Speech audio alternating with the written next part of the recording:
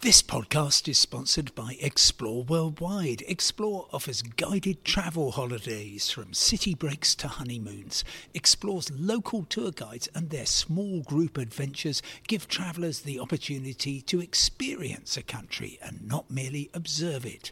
Whether it's a food and drink tour in the hilltop towns of Tuscany or a walking tour in the rice fields of Vietnam, Explore puts their trust in the quality of their local tour leaders so you get a better insight into your holiday destination.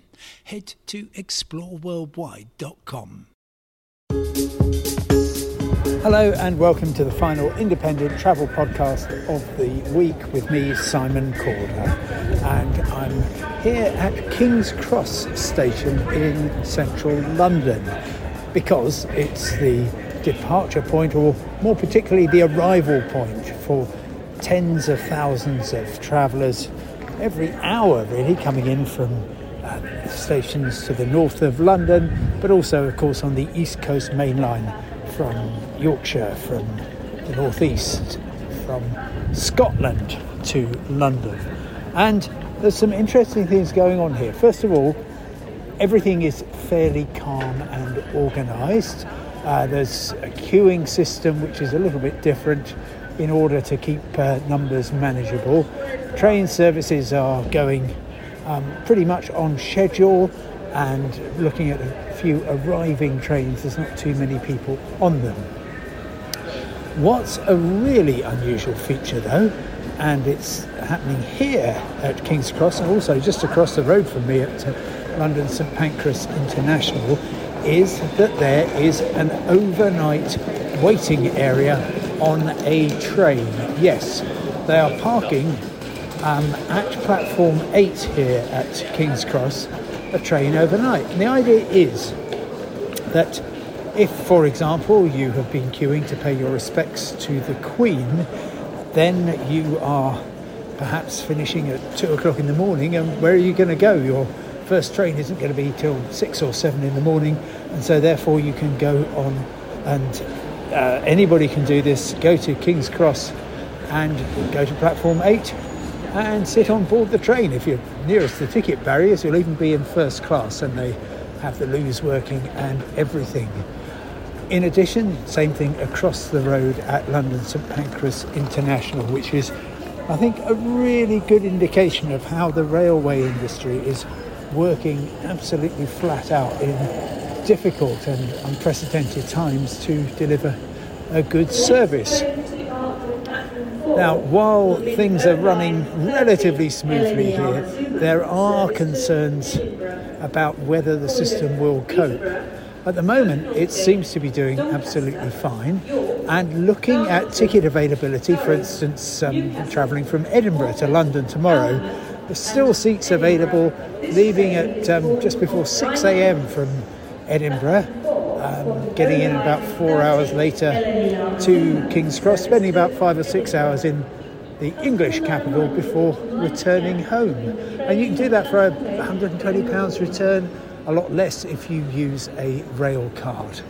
The time that is actually concerning me the most, and I hope I am wrong about this, is on Monday. There will, of course, be many people wanting to be in London for the funeral of Her Majesty the Queen, and as a result of that, I think we will find that perhaps after the funeral there will be a very large number of people all converging on mainline railway stations all at once, and that could get quite tricky. So if you are travelling to London on Monday, or you will be here on Monday, then if you can possibly find a hotel for Monday night at a reasonable price, and the prices will be easing, then do that, or indeed book on a later train and try and get a seat reservation, because I fear it could be all quite busy. There's so much other stuff happening in the world of travel. At the moment, we've got a strike today by French air traffic controllers. 40,000 passengers flying to and from the UK affected by that. The highest numbers using Gatwick, mostly on EasyJet, and then Stansted on Ryanair. but also large numbers in Manchester and in Edinburgh affected by that. As always, air passenger rights rules means the airline has to get you to your destination as swiftly as possible, although that with so many flights cancelled, most of them actually to Spain and Italy rather than France, it's possible that it could take some days for people to get back to where they need to be. The airline must provide a hotel and accommodation if necessary until you can get back, but that's going to be really tricky to get that organised. And just a reminder that there will also be 200 cancellations of flights to and from Heathrow on Monday. That is to avoid aircraft noise over the centre of London during the state funeral, and then later over Windsor during the committal ceremony of Her Majesty. Most people should have been told about their what's been cancelled by now.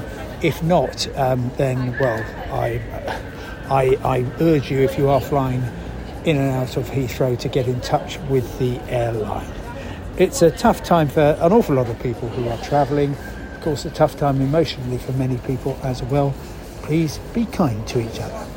Thank you very much indeed for listening. I shall be back on Monday, and I hope the weekend goes well for you. Goodbye.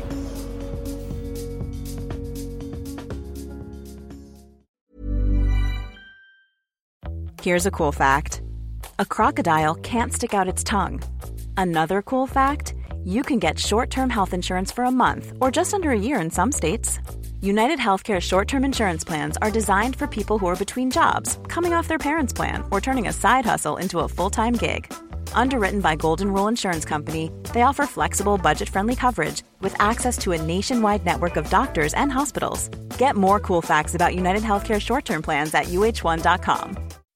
When you make decisions for your company, you look for the no-brainers. If you have a lot of mailing to do, Stamps.com is the ultimate no-brainer. Use the Stamps.com mobile app to mail everything you need to keep your business running with up to 89% off USPS and UPS. Make the same no-brainer decision as over 1 million other businesses with Stamps.com. Use code PROGRAM for a special offer. That's Stamps.com, code PROGRAM.